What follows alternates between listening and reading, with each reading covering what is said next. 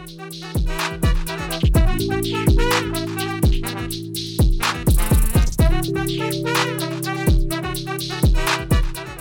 guys, Montel here, and welcome to this episode of Free Thinking with Montel. Today, we're privileged to host a truly remarkable woman. She's a testament to resilience, embodying a narrative of survival, grit, and grace. Born in Nazi Germany, her family embarked on an odyssey to escape the clutches of tyranny, journeying 3/4 away around the world into the unknown with only $10.50 in their pockets and clothes on their back. Her memoir, My American Dream, A Journey from Fascism to Freedom, is not just about survival, but also an unyielding determination to thrive. From a German-speaking refugee in a tiny town in Washington State yearning to be an authentic American, to a trailblazing executive smashing through glass ceilings in New York City's advertising business, she personifies the American dream in every sense. Barbara Feigin, thank you so much for joining us today on Free Thinking. Well, thank you so much. It's great to be with you. Absolutely. It's so good to have you here. Look, to start off, why don't you tell us a little bit about, it's astonishing to hear your family story and what they had to go through to flee Germany when you were just 2 years old. Can you share with us any of the insights about this? Oh, absolutely. Montel, the really fascinating thing was that we came when I was 2 years old, and I had no memory at all of anything having to do with this escape. I knew that we'd escaped, but I really knew no details about it at all. My parents never talked about it. I never asked any questions because, my focus was on becoming an authentic American girl. So just a few years ago, my sister gave me a call from her house in Annapolis, Maryland. She called every now and then to talk about family things and so on. And she said, Barbara, this time I have something different to tell you. She said, I've discovered a journal that our father kept when he was in the run-up to the escape and throughout the whole horrifying, terrifying escape itself. And she sent me this journal, and I was completely shocked and stunned emotionally. Do you have that journal with you? Do you have that journal? Well, I have it in my house. I don't have it in my hand, but I have it in my house. Oh my goodness! I was going to say to you, if you had it close by, I'd love to hear just a couple of the passages. Well, I'll tell you a little bit about it. Okay. My father, he had been in the German military in World War I, and he felt he was Jewish. My mother was Lutheran, and he felt he had given to Germany in his military service, so Germany would always take care of him. And as a result, he waited very, very long before he realized that we were going to have to escape. The persecution of Jews was really becoming quite horrific. He could not work anymore. He looked after me while my mother worked, and he took me to the little park across the street from their apartment. And there was a yellow bench there for Jews to sit on, and they had to wear their yellow star. And my father wouldn't do any of that. Really, such a dangerous, great character, because he was going to do what he thought was right, but so dangerous. He really could have been taken off to the concentration camps. So let me ask you just a question, Barbara, because I know, it's very interesting. I will tell you, it's going to sound crazy, but, even at my age right now, as a child, I have memories, very, very distinct memories from age 2, 2.5, 3.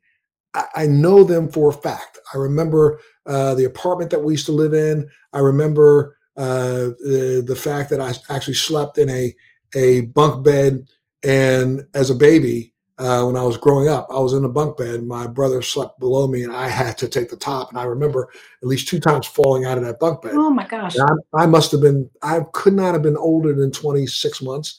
I also remember taking my bottles and throwing them out the window. I had a long conversation with an older sister of mine. And so I remember, I always just thought it was so cool to be able to throw my bottle right out the window. And I did. We lived in a 2nd-story apartment, and my bottle would fly out the window, hit the ground down below. They were plastic back then, but of course, sometimes they would break or not.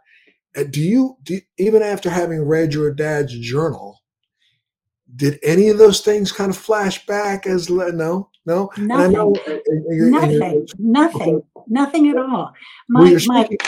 Okay, go I was going to ahead. say because part of what I know about your journey when you left Germany, you traveled basically west to east to get to the United States, right? So you left, you went through China, you went through Japan, you went through Lithuania, you went through all kinds of places. Russia, Yeah, Russia. Siberia, China, Any Korea, Japan. any Yes, of those memories at all?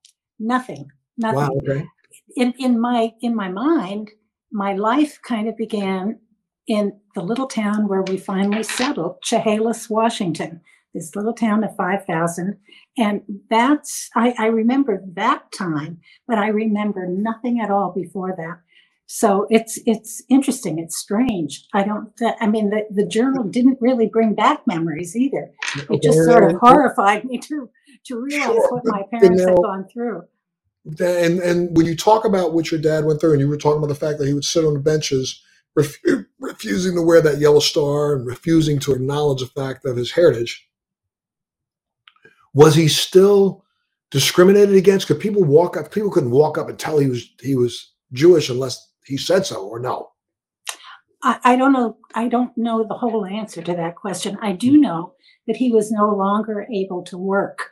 He Okay. had worked for the Ford Motor Company, and Jews were not able to have jobs like that anymore, so he couldn't work. My mother really was the breadwinner during that era, and he looked after me after I was born. And we never really talked about this. I didn't really know very much about it. I think for my parents also, it was so important to them to be in America, in the land of the free. I mean, they just impressed this on me just again and again. They said, when you're in the land of the free, and you asked about my father's words, he said, in the land of the free, you can be who you want to be, you can do what you want to do, you can strive for what you want to achieve. And very important to him, he said, you can read what you want to read. You can read differing opinions about things. You can listen to the radio, which of course was a big, big thing in those days. He was so elated, he and my mother, to be in the land of the free, even though they had nothing. They had no money. They had no English. They had no connections. They had no idea how they would make a life for themselves. But they were determined to make it work, and they did. They did. And very, very interesting because when did you think? What year did you arrive in the United States in America after? In August of 1940. Wow. So I thought your journey through all those other countries were over 4 or 5 year period of time, but that journey was just a transit journey. Oh, Montel, this was a 17-day train trip across all that 3/4 of the way around the world, as my father said, 3/4 of the way around the world into the unknown. It was on a horrible train, dirty and blacked out because it was wartime, and the train was blacked out. They couldn't show any light. There were many days when they didn't have food. They had nothing to drink. There were 82 refugees in our group. The oldest was a woman, 81 years old, I know from my father's journal, and I was the youngest at 2. It was terrifying. The train was stopped 14 times during this 17-day trip, and each time my parents had to show their documentation, show their few belongings in whatever they could carry, and each time they were petrified. They were terrified that they'd be taken off the train, and who knows what would have happened to them. So, when I read my father's journal, I could really feel what he was talking about. I really felt it. It was such elation and such profound relief to be in the land of the free. And very interesting because, in 1940, the land of the free was not as free as most people believe it was, even though it was free. I mean, America had its own difficulties that we've still never admitted to when it comes to even absorbing Jewish refugees from Germany. I think there's maybe in 20 years, the truth will finally come out about how much the American government knew about what was going on and what the plans were and didn't do much about it. So I really when your family reached the shores of America, did they find freedom the way they thought they were going to find it? Well, yes, and certainly, relative to what they'd come from, where Right. they were being they and everybody like them were being persecuted so severely. And my father's parents were taken to concentration camps. They were murdered in concentration camps. So yes, America very much to them was the land of the free. I remember, I found some letters that my parents had written to their parents uh, in the early days after they'd arrived in America, and my father said to them, here in America, even the shop girls drive cars. And he could not wait to be able to buy a car. And finally, after scrimping and saving, he only made $17 a week when he finally got a job at the then Sears Roebuck Company. They saved and saved and saved, and he was finally able to buy a Studebaker Champion. And he was so thrilled and so proud of this car because, Montel, it was a symbol as well as an actual tool, to kind of get around and go where he wanted to go. It was a symbol that he'd arrived in the land of the free, where he could go where he wanted, do what he wanted, etc. And then what were your earliest memories? You said you started having memories once you relocated to Washington State. What age were you when you started having some of your earliest memories? Well, I vaguely remember my early preschool days, vaguely. And we were a very weird little family in this town. Everybody in the town was sort of homogeneous, and families had lived there for many generations. They'd never seen anybody like us. We were a weird little refugee family who had nothing, no money, no clothes, no nothing. The neighbors would give me hand-me-downs to wear because I didn't have any clothes, and my mother would have to remodel these, in quotes, these clothes so that they would fit me properly. And they always looked sort of awkward and strange. And I really, I didn't really know what this meant, but I certainly felt like I was an outlier. I wasn't really, just like everybody else. And I remember when I went to school, I loved school and I loved being, with all the other kids, and I just wanted to be just like them. And I was very excited. I was a Brownie Scout, sort of the pre-Girl Scout Brownie Scout. And that was wonderful because I had a uniform. I had a little brown dress and a little brown beanie.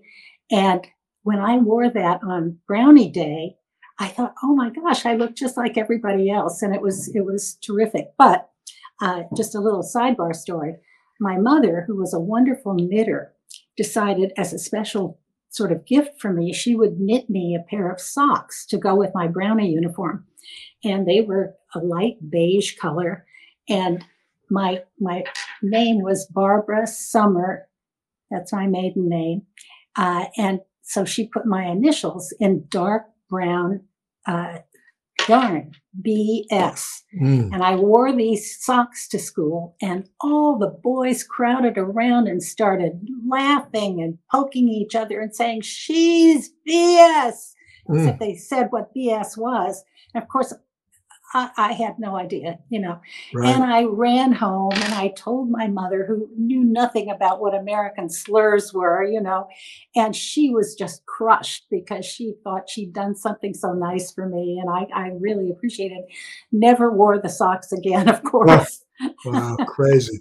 So you went through the typical elementary school, junior Yeah. high school, high Yes. school, graduated, and you actually went to Harvard-Radcliffe, right? Well, first I went to Whitman College in Walla Okay. Walla, Washington. Chehalis, the town where I grew up, was a town of 5,000. And Walla Walla, to me, was a big city. It was 25,000.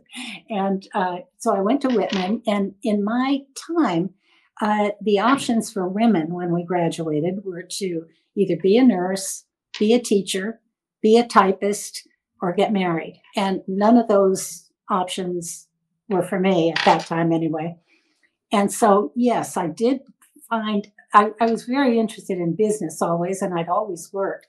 So I found a graduate program in business administration that was run by the Harvard Business School and Radcliffe Graduate School. Now, interestingly, the Harvard Business School did not accept women. It was a male-only school.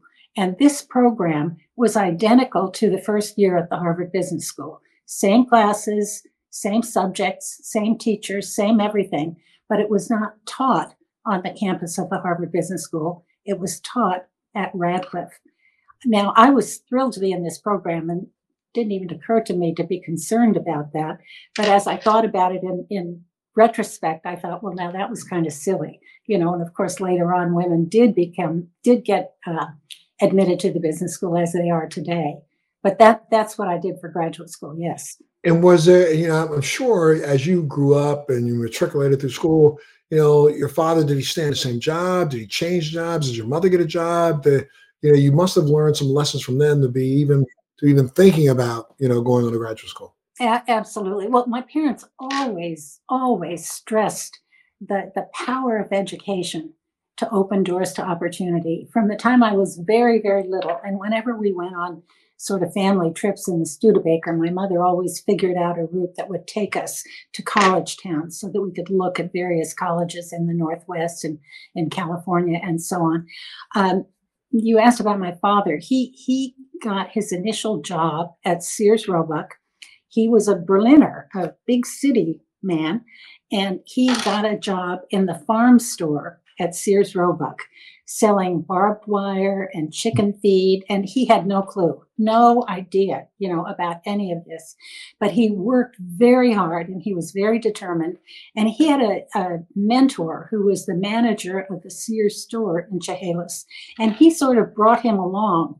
So eventually, he ran a department in the Sears store, and then years later, my parents moved to Seattle, and he ran a very big department in the Seattle Sears store. He was very proud of that. He'd sort of made a really important life and done very well. My mother had a lot of health problems over the years, starting really from the time practically when we arrived. She had always worked in Germany. She was an executive assistant to the head of a publishing company. And in America, she started her working life, and she wanted to work, and the family needed the money. And she was an Avon lady at the time when Avon ladies went door to door with their samples of cosmetics and sold cosmetics to women door to door. And at that point, I had a younger sister, and I would have to take my sister along in her stroller and wait outside while my mother went inside and sold lipstick and powder and what have you to the women of Chehalis. Eventually, very interestingly, for a woman who spoke only German when she came, my mother became a newspaper reporter in Chehalis, and she was the society reporter. And she sort of reported on all the weddings and the teas and the visitations that people made with their relatives and so forth. And she loved that. She loved that dearly. And she was very good at it. So, they were always very, very hardworking, had a strong work ethic. And you of course embody that, and that's why you went ahead and went on to graduate school. When you graduated from college or you got your degree, did you have an idea where you were going to go next? Well, when I went to the program at Harvard, at the Harvard Business School program, I really realized that I wanted to be in marketing. And, I knew that the sort of where marketing was happening was New York. And, I'd been in school in Boston, and I thought, well, I'm just going to have to go to New York. And see what I could make happen here. And so, again, sort of like my parents, I came to New York with nothing, no money, no friends, no place to live, no job, no nothing. But I figured, I would figure it out and I would make it work. And I did get a job. But again, in marketing, even now today, the sort of stepping stone jobs for career path development are product management and brand management. And those jobs were completely closed to women. Women just couldn't get those kinds of jobs. So I kind of had to go through the back door, and I got a job in market research for the then Vic Chemical Company, the makers of Vicks Vapor Rub and Formula 44 and NyQuil and all those good brands that we all know and use, I'm sure. And so I got a job as a market research trainee. Loved it.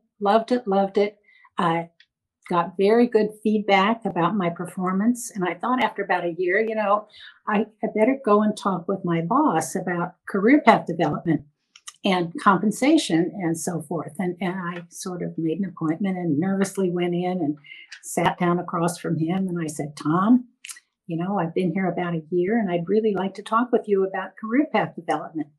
And he just sort of stared at me for a minute. And then he threw his head back and he just started roaring with laughter. And I said, well, why are you laughing, Tom? He said, well, there is no career path. I said, well, what do you mean? He said, women.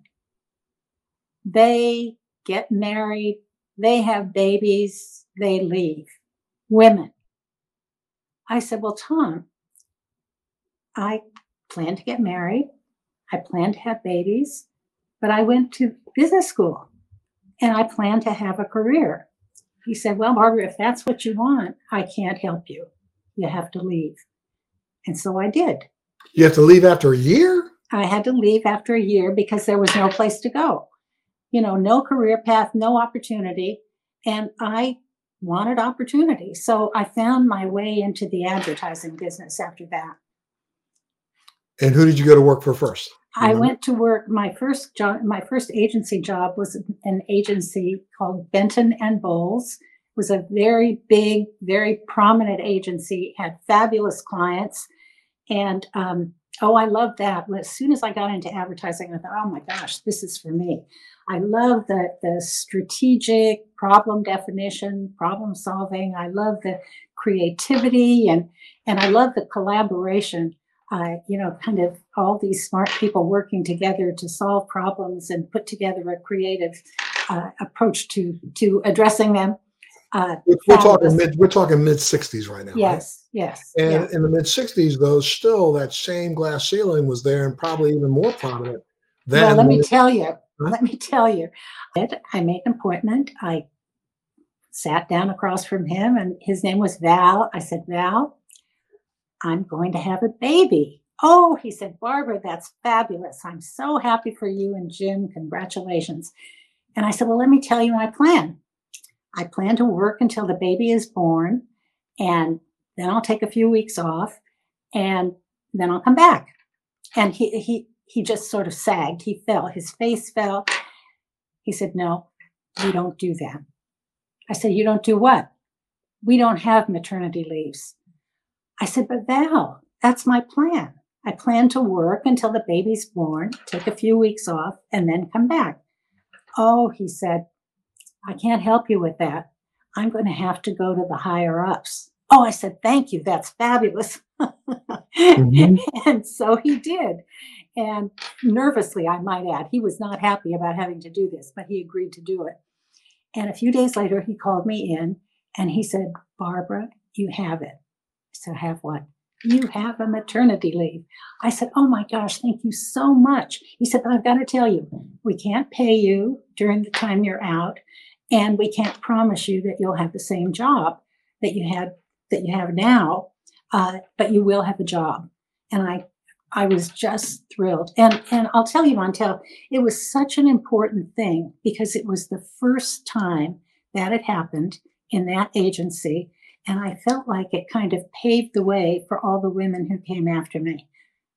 It was really important. Yeah. That's incredible. That really is incredible. You were a trailblazer. Heck, you had been all the rest of your life. So when you did take that break and come back, did you have the same job or did you get a different one? I had the same job. I did have the same job. Yep. Because they probably figured that you were replaceable at that point, right? Well, I don't know, but it all worked out. That's great. So you stayed on with them for a while, and then keep telling me about your career. So what happened next?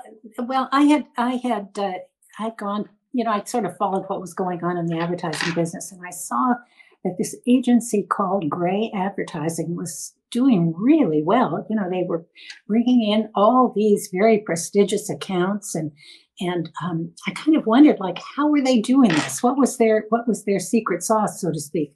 So I began to go to some conferences, and I heard some of the Gray executives speak about their approach to doing business, to making advertising, and to building brands, building businesses, building companies.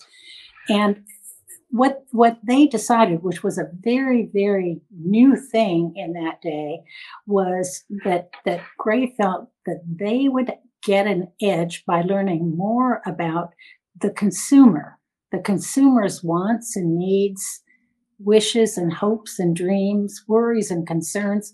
They would know more about that than anybody else. And they began to develop, and I continued with this when I got there, they began to develop tools and techniques for doing large-scale quantitative attitude research. Nobody had ever done this before. The way advertising got made until that time was that, a bunch of smart people would sit in a room and kind of brainstorm. And men mostly, and consumer products are mainly bought by women. So men were doing the brainstorming. Occasionally they would get input from their wives, sometimes from their secretaries, but there'd never been a large scale effort to really dig in and understand the consumer psyche, so to speak. And so that's what Gray was doing. And I thought, oh my gosh, I want to do that, because their market research, consumer research, which is the way I got into marketing, is really so critical to what makes this agency tick. It's like the foundation to everything else that comes after. I want to be there. I want to do that. So I followed very carefully when they had job openings and all that sort of thing. And I saw that they had one, and I went to apply for a job. And the woman who interviewed me, she said, Barbara, I really like you, and I think that you do really well here, but you just don't quite have the right experience. I've been doing a lot of research to test advertising, not to find out from consumers what they want, but to see whether ad A versus ad B was more memorable, communicated better, was better liked, was more persuasive, and so on. But it didn't really start up front with what are we trying to do anyway with this advertising, So she said, you need to try to get some of that kind of large scale consumer research experience before we can hire you. And if you do that for a year and you come back in a year, I'll hire you. And I was very lucky because a colleague of mine at Benton and Bowles was just starting a new job doing sort of this kind of research. And he wanted me to come and be his assistant. So I thought, oh, this is great. I'll do this for a year, and then I'll go trotting back to Gray. And that's what happened. I did that. I went back to Gray, to my same woman who gave me the advice. She said, you've got the job. And that was the beginning of a very long, fabulous, fun, exciting, successful career for me at Gray. And what year are we talking about right now? That was probably 1969. 1969. Yeah. And let's go back to 1969. That was the end of the Vietnam War was still raging, and at that point in time, I think anti-Semitism across America was really had already been on the rise, but was on the rise. Did you experience any of that, or any setbacks from that at all during your no? But I had lived kind of a sheltered life. I was probably very naive. If there was, I wasn't aware of it. But I never was aware of being held back, or nobody ever said it because of my background. But how about because of being a woman? Did you still feel at Oh, that point? yes. Let's Oh, talk about that. that. Let's talk a little bit about that. Oh, that. Well, I, I was very, very often the only woman in the room. I mean, at Gray, over the years, I took on a more and more prominent role in the agency, became part of the agency's 6-person management team, traveled around the world, with Gray management and for our clients and with our clients and so forth. And very, very, very often the only woman in the room. Then I went on the boards of a couple of New York Stock Exchange companies. And I remember the first board meeting I went to as the only woman in the room once again, the male members of the board really didn't know what to do with me. They sort of looked upon me as the woman, and they talked among themselves and laughed and joked and really didn't pay much attention to me at all. And I found I had to just keep raising my voice and raising my voice and raising my voice and raising my voice until finally they listened. And then they realized that I did have something to contribute. And after that, I became part of the rest of the board, integrated more fully into the rest of the board. But oftentimes the only woman in the room. Wow. And during this period of time, and I don't mean to take you back to bad memories or if they were just untoward memories, but did not your husband have some difficulty? Oh, my goodness. Yes. Shattering. Explain to us. Okay. I met my husband in the business school. We were married in New York. We had 3 sons, 2 of whom are identical twins. And he was also started life as a marketing executive, eventually became the president of a cosmetics and toiletries company. And in, I think it was 1990, he had a very serious stroke. And it was a shattering time for him, of course, but really for our family. He was a vibrant, vital, energetic, fun-loving, gregarious kind of guy. People loved him. He loved people. He loved life. And fortunately, he did not lose his speech and he did not lose his mental faculties, but he was quite paralyzed on the right side. He was mobile, but quite paralyzed. And I thought, oh my God, this vibrant man, all of a sudden his world has gotten so small. And how old was he at the time? 54 years old. No. Very young to have a stroke like this. So I remember this happened in July, and there are no doctors around in New York, so I hustled around trying to figure out where to take him to the doctor. Finally did. And as we were leaving the doctor's office, he said, "Mr. Feigin, you are having a stroke. You need to be in the emergency room right now." And so we were leaving the doctor's office to go to the emergency room. And he called me back and he said to me, "Mrs. Feigin, your life will never be the same." And I would say truer words were never spoken. I mean, it changed our lives. We adjusted as a family. Fortunately, as I said, I have 3 sons. We have 3 sons, and they were very attentive to their dad. And fortunately, they all lived in New York at the time, so they could come to see him. They could bring their kids as they got married and had children. They could bring their kids to see him.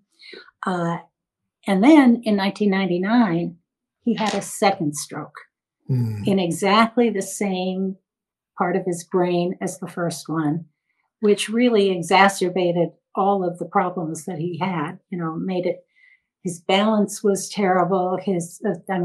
Almost non-existent.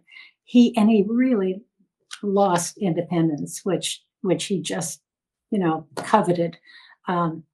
So it was a shattering time for our family. It really was. And for him, obviously for him. Well, just so you understand, I know exactly what you're talking about. I suffered a very extreme hemorrhagic stroke 5 years ago, 6 years ago, and I'm very blessed that fortunately the damage was not as great as it could have been. However, I spent a month in a hospital when I first suffered the stroke.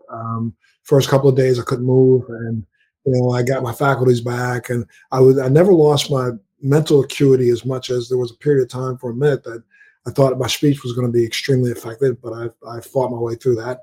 And but I understand how it affects the entire family. And so, and like yourself, my wife literally is who saved my life. I think who kept me here, who's the reason why I'm still here. Oh, well, thank you for telling me this. Absolutely. Come on, now. I know. I just can sense from who you are how much effort you put into reassuring him and keeping him there. I would bet he would have said to you that you were the reason why he's still alive. Yeah. So, but now you're managing 3 children. Yes. Difficulty. had a boisterous, lively, fun life. Yeah, no kidding. But I mean, really, what that resilience? Where did it come from? Did it come from your parents? Understanding? Oh, I'm sure. Yeah. I mean, again, it's sort of osmosis, I'm sure, from my parents, just seeing how they lived their lives, understanding what their values were. I'm sure that they modeled for me a lot of the things that without even being conscious of it, I probably brought along to my own kids. Absolutely. I'm going to go back one more time just to ask you a couple more questions about, again, this is a time period where, I wish we as Americans we could look back and say that there's never been a time when the racism has been as extreme, and especially when it comes to like right now, the anti-Semitism that is pervasive on the internet, pervasive around the world. Um, I just, what are your views? I mean, how do you navigate this space right now? Oh, wow. What a question. That's a tough question. I know. I'm so sorry. What a question. What a question. Carefully. Yeah. Carefully, carefully. No, having experienced personally and as a family war because of anti-Semitism, and knowing how it can be so devastating, profoundly devastating to families, and to the point that, as I mentioned before, my father's parents were murdered in the concentration camps. I just don't wish this on anybody. This is all I can say. It's just terrible. It's terrible. And you had asked me before, did I ever experience anti-Semitism at work?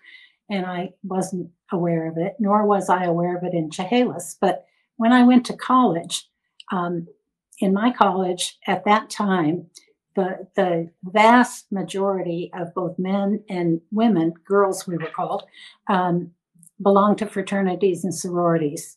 And sorority rush happened immediately after we got to school. There was no time to kind of get used to the school or get acquainted with people or anything. We went dashing off to all these parties and teas and picnics and what have you, where all the girls were being sort of evaluated and assessed as to whether or not they'd be invited to join the sorority. And the day came when the bids for the sororities came out, and I did not get a bid, not one. Wow. And I couldn't believe this. I'd had a very good high school career, so to speak, did well academically, was very involved in lots of activities and so forth.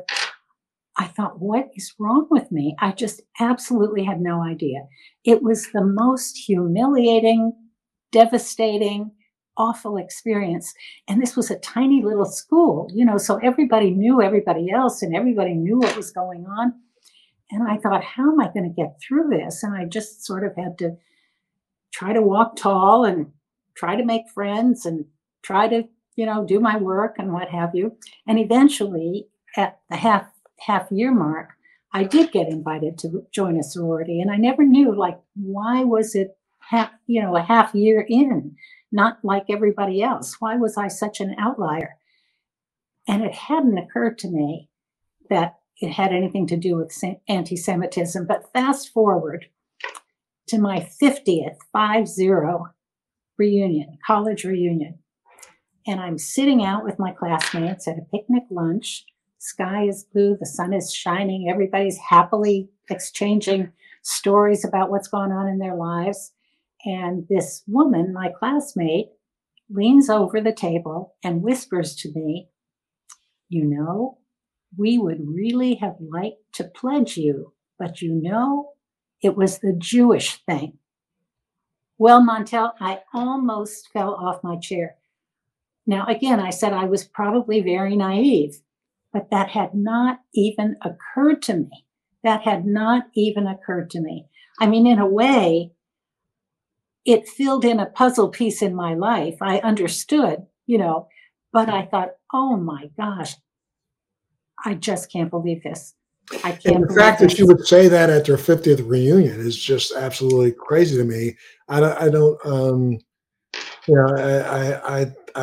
can't believe that was said that way, but you must have been one of the most successful people from your class, right? I think that's why she said it. She was not a member of the sorority that I finally did pledge. She was in a different sorority. And I think she knew that I'd had some success. And I think she wanted to say, we would like to have had you be one of us, but, it was the Jewish thing. That's so crazy. Amazing. And I'm sorry, you didn't tell me, was your husband Jewish also? My husband is Jewish. Yeah. Was Jewish, Yeah. I should say. Yes. Yes. Okay. Yeah. All right. And so you didn't say anything to her, or did you express? I was just stupefied. I couldn't even believe it. I almost fell over. I can't remember what I said to her. If I said anything to her, I was so shocked. I was really shocked. Probably shouldn't have been, probably should have been able to figure it out, but it hadn't even occurred to me. Wow. Well, your memoir, My American Dream, A Journey from Fascism to Freedom, is truly inspiring. What's the key message that you hope so many people take away, readers take away from your story? Well, my mother always sort of impressed upon me her sort of principle for life, which was to dream big, to work hard, work really, really hard, and never, ever quit. And if I can inspire even one person to really take that on as a principle for his or her life, I'll feel like I made a difference. So you definitely made a difference just by the way you've lived your life. So you should be extremely proud of that. Are you still working now, or are you retired?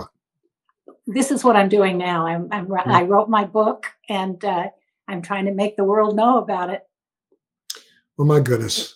Well, thank you so much, Barbara, for sharing your incredible story and your journey with us today. To our listeners, let Barbara's story remind us all of the strength and the human spirit and the importance of resilience and the power of dreams. We can all define and shape our own American dream, no matter what the obstacles are that stand in your way. I want to thank everybody out there for listening to Free Thinking. I want to thank you again, Barbara, for being a part of the show. And I want to thank you all for making sure you tune in and continue to tune in to Free Thinking with Montel. Remember, stay resilient, stay ambitious, and always stay free thinking. Thanks for joining me on Free Thinking with Montel. Please make sure you're subscribed and hit the bell to be notified when new episodes post each week. We'd love to hear feedback, so please send us your comments.